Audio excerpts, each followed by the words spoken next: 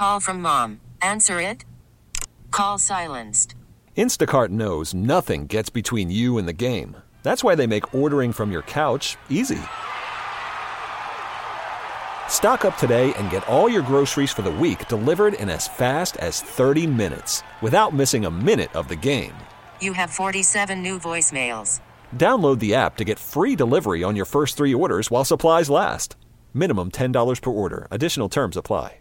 We get it. Attention spans just aren't what they used to be. Heads in social media and eyes on Netflix. But what do people do with their ears?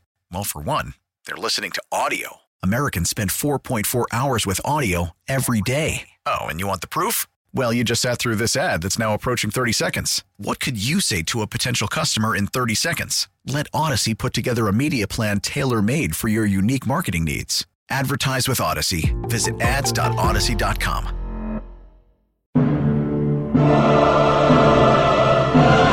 Our goal is to win, for Christ's sakes. And you keep talking about the CBT. You keep talking about prospects and your long-term goal. Like, you just basically told us we ain't good enough. We suck. You let us down. Angry Lou. A hole the size of I don't even know what in that bullpen. Keep playing like dog. Great call by manager Lou. Go get me a goddamn first baseman. That's what I want. I don't want an outfielder DH. I need a first baseman. Okay, Lou, I'll ask you something. What? How do you go into the season without a closer? How do you not address the closer situation? Lou, what's up, dog? Good, how are you doing? Good. Well, it's always great to have you here, Lou. Ah, yes.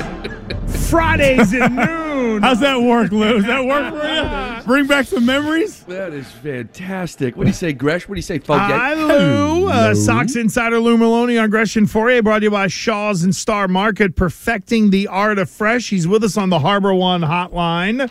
Louis, good afternoon. And Fourier and I were going through some of the new rules this year in Big League Baseball. I know there's the pitch clock, and hey, that might affect guys like Kenley Jansen. Fourier and I are not big fans of taking the shift out of the game. Of all the new rules this year, Lou, what do you think is the one that's going to be the most impactful to the game that players might either love or hate?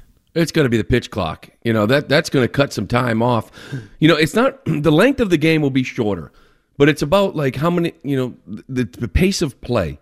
Like, how often will the ball be put in play? Like, how often will the guy throw the baseball? I mean, that sort of stuff. When you watch a game for 5 minutes and you watch one at-bat, you don't want to sit there and say, okay, it's 3-1, and it's been 5 minutes.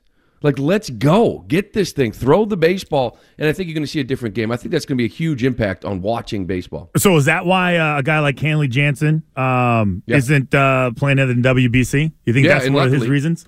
I mean, these guys are throwing bullpens right now with clocks. He was the slowest pitcher in all of baseball. And I think these guys will throw their bullpens, and it's not a big deal, right? There's no stress in a bullpen. There's really no stress in the spring training game. So they'll adjust slightly, but it'll still be opening day. It'll still be that first month when they really start adjusting, because that's when things count. That's when every pitch counts. It doesn't necessarily count in a bullpen, but they're trying to adjust the best they can now. Hey, Lou, one of the things that Christian and I talked about, and we have no point of reference in getting into this, and that is how the pitch clock affects a hitter. So like a pass rusher, if you know that the play clock is winding down, you can kind of guess when to be able to get off the ball, and maybe there's an advantage. As the pitch clock winds down, is there any advantage to the hitter at all? No, not really, because it's more of a base runner type thing. Because as a hitter, it's not like just because you see a count down to 1, you're going to start your stride. You know, you're still waiting for the pitcher to kind of get in his delivery and your timing mechanism, whatever that might be. That doesn't start until the pitcher starts. So if it's down to 1, you're just sort of sitting there. You don't even pay attention to it. As a hitter, I don't think you're looking at the pitch clock at all. You're still all eyes on the pitcher. Now, the base runner starts seeing it. He's thrown over a couple of times, and you're down to 2, you're down to 1. You know, is there that extra step because you know he has to deliver the baseball, which is why I think in the minor leagues, you started to see, from what I understand, pitchers throwing the ball with about 4 or 5 seconds left on the clock. We're really getting rid of it so that base runner couldn't time him. I'm actually really looking forward to this, just the whole, you know, the whole game now as far as how, all the rules and how they affect all these guys, and like which pitcher is going to lose his mind first. Mm-hmm. Like who's going to just lose it because they don't like the clock. But as far as the Red Sox go, okay, spring training starting, everybody's getting down there now, everybody's happy, and the sky's the limit. So your biggest concern, in this first week of spring training? Well, the first week, obviously, is just injuries, and we're already seeing it. Like Bayo, I don't know if you saw that report. He's kind of shut down till Monday. He had a little soreness throwing breaking balls in the bullpen. I don't know if Pivetta walked off the field, too. So it's like, you get these guys out there and ramp up the intensity, and you want to make sure your pitchers get through it. But as far as concerns go, there's a universal truth in baseball. It'll always be true. You want to be strong up the middle. And this is kind of a big concern for me, the depth that they have in the middle of the infield. You have two starting catchers, or two catchers that have never been a starting catcher in their careers. If one of those guys down, you have a guy like Alfaro that maybe you could call up as your third catcher, but you lose a lot defensively with that guy. You get two guys in the middle of the infield that I think can play the position. Can they be healthy? And their backup is Mondesi, who's already hurt. And then they signed Yu Chang, who, can catch the ball, but, he's hitting ninth. You lose a lot offensively. You got Duvall in center. This is a guy that in Atlanta played center field last year the first 2 months, and Snicker down in Atlanta had to take him out of center because he was struggling offensively. And when he did and put him in left, he started raking again. So can he play center? And if where's the depth there? Is it Refschneider? Is it Duran? Where's the depth in the middle of the infield, positional player-wise? Because there's not really a lot down in AAA ready to go as well. That's one of my big concerns. Is there a free agent out there, Lou, that's just kind of been hanging around that Chaim Bloom might be able to tap in for some middle infield depth? Yeah, and I don't know why Iglesias isn't on this team right now. Or Andrus. They had a spot with Story going on that 60-day DL, and they brought in Yu Chang. And, again, he's a utility guy who can catch the baseball, but I don't know what the ask was for Iglesias or Andrus. To me, that's like the perfect fit. You have a guy that can play short. Kike goes to second. Arroyo, is your utility guy. He can play second. Kike is asked to play second in center field. Get Duvall off his feet in center field. Maybe he DHs. Maybe he goes to a corner.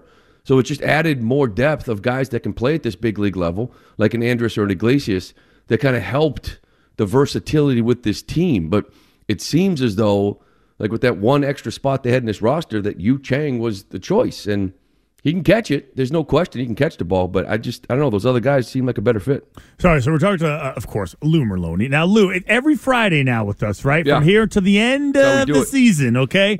So the one thing that I recognized was, Gresh and I even talked about is how slim and fit Alex Verdugo looked the other day when he showed up. And I was like looking at this quote that he gave Chris Cotillo, and it seems like Alex Cora maybe had some words for him. Like, do you know anything about that? Like, what's that about? Was he like told to get in shape or else?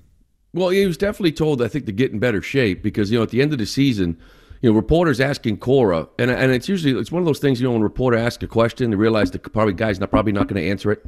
But instead, when they asked, like, who's the one guy that can improve a lot this offseason, he named Alex Verdugo, which I thought was very interesting, almost like calling him out.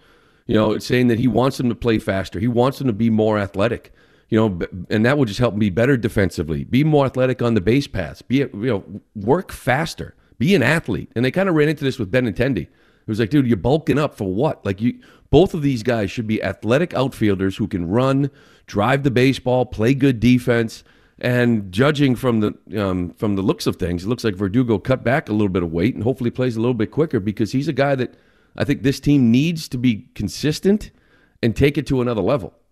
Also, that heading towards that third year of arbitration helps you get in shape too, right? Yeah, and no, the last couple of years, last year he had a good year. He's a good player. It's just, is there another level? Like, is there an all-star caliber Alex Verdugo in there somewhere? Because I think they need to find that. So, Lou, I'm fascinated with maybe where the game might go. As you know, I spent the first 15 years of my life in Western Pennsylvania, so I grew up around National League Baseball. And those Pirates of the 90s, while they had guys that could hit the ball out of the ballpark, they ran the bases well, but I grew up on base stealing and things like that, as you probably did. And then I heard in the 2010s, running the bases, base stealing doesn't really matter anymore. Now with the pitch clock, we're talking about base runners and the bags are a little bit bigger. Are we trying to balance the game out a little bit? Are we going back to where there is more value to the guy that maybe doesn't, or not more value, but there's value again to the guy that doesn't drive it out of the ballpark, but can steal you maybe 50 bags in a new game. Where are we going with these changes in terms of stylistically in baseball? Well, I do think the big bases make it interesting. I think it's a safety issue at first. I think the biggest impact you'll see is close plays at first base. How many bang outs do you see at first? Well, you're going to give me a few more inches on that bag. I think people are going to be safe a lot more. As far as stealing bases, I wonder if we've overblown that a little bit. Like, if you're fast, you're going to steal bags. We got to add a speedster on our team and have him on the bench. And it's like, dude, last I checked, you can't steal first. I want a speedster on my bench in September and October, but if he can't hit, why the hell do I want him on my bench for 162? So those guys, I think, have a role. But what I think is the game is coming back. Contact actually matters. I hated 3 or 4 years ago, and this has been a trend. You hit 215 and pop 25, and strike out 160 times. You're a valuable asset. And it's like, dude, get rid of that. Like, give me contact. Get on base. And that's one thing the shift has gotten helped, I think, get back to. You saw the Red Sox bring up a lot of guys, sign guys that make contact. Put the ball in play. There's going to be more holes. Get on base. Don't strike out as much. And I think that's important, still important in the game. I'm glad that's come back to it. And the pitching side of it as well. Throw strikes. Nothing bothered me more than this philosophy of, hey, I can strike 3 guys out before I walk 4. So I'm going to get out of the inning. I don't care. I don't want contact. And it's like, 3-1, Vasquez standing up, calling for a pitch out of the zone on 3-1, and watching guys actually swing at it. And it's like, what the hell are we doing here? You know what I mean? It's like, dude, throw strikes, get on base, make contact. Like, it's old school. Some things are universal. They'll never change. And there's always like a period of time when we think we can reinvent the wheel. So the last one for me is this, I guess the Sale debate, the Sale just like issue with same old words, same old tough guy routine, taking ownership. I know we've discussed it plenty of times. Like, how much of a leash do you give him before it wears you out? He's got to pitch. And, you saw that too. Everybody loved the attitude that he had. Then he hasn't pitched in 2 years, and you get the mic behind him, and it's the same stuff, and you're like, okay, whatever. Like, I need you to pitch. So for me, I expect him to be really good. Like, I expect him, because all I care about is his elbow and his shoulder, and those things are healthy. So when he's on the mound, I expect him to be really good. Can I predict another stupid fluke injury? I have no idea, but I know the elbow sound. So if he goes out and throws the ball, then you're going to love him like you always have. But if all of a sudden there's another injury and we start hearing about, chopping wood and rehabbing and getting back, and it's like that's when it's like fans are just like, God, I just need you on the mound. So I expect him to be really good when he's out there, and hopefully there's no fluke injury around the corner. What are some of the things that you personally would like to see this Red Sox team do well early on in spring training that might lead one to think, hey, maybe this year will not be as bad as predicted? For their bullpen to perform like a lot of people think it can. Last year's team won, 78 games, 86 got in the playoffs. You can't tell me you couldn't find another 9 games that this bullpen absolutely just torched. It's probably up in the dozen range where games they just gave away because their bullpen was awful. So in April, when your starting pitcher does his job and your lineup gives you a lead after 6, lock it down. You can't give up 3 or 4 games in the month of April. That's the difference between, being 10-5, and 6-9, right? Like that's a huge difference early on. So if Jansen can go out and give you some, saves, and guys like Martin and Schreiber and these guys can kind of lock it down a little bit, and Houck, that's what you need early on in the year, and that builds confidence throughout an entire roster. Lou, I hate to end on a bit of a sad note, but Tim McCarver, 81 years old, passed away, played in the Bigs, Hall of Fame broadcaster. There are those who are saying that Tim McCarver changed the way guys like you and others call the game of baseball on television. Your thoughts on that, maybe even more the broadcasting legacy of Tim McCarver? Well, that's kind of how I think of him. Like the legacy of him calling games. I think, every generation has guys that they grew up kind of listening to, and the conversations and the way they call games and the way you listen to games. And that's the way I kind of think of Tim McCarver. People can go back to different generations and different when they think about listening to baseball as a kid, whether it's radio or TV, there's always one guy that kind of stands out. And for me, it's really Tim McCarver. So, watching a lot of games, introducing you to the game, telling stories, teaching you the game of baseball, that's how I think he's remembered. Great. He's one of the best. Great stuff. You're the best, Lou. God, this is going to be so fun talking baseball each and every Friday here on Gresh & Fauria. We thank you, friend, and have a great weekend. And so where will Waldo be next week? When do you go to Florida? I will be in Florida Tuesday night. Oh. It's my heaven. It's my happy place, as Fourier knows. I'll be there for a couple days, and then I'll call the game Friday night, and the first 4 games, actually, I think, on NESN. Oh, there we go. Yeah. All right. Good stuff, brother. Well, we'll talk to you next week from down there in Florida in God's waiting room. Thank you, friend. Got it, boys. Have a great one. There we go. There goes our buddy Lou Merloni. Great stuff. Good. Excellent stuff. Great breakdown. God, he's so good. So good. We get it. Attention spans just aren't what they used to be. Heads in social media and eyes on Netflix. But what do people do with their ears?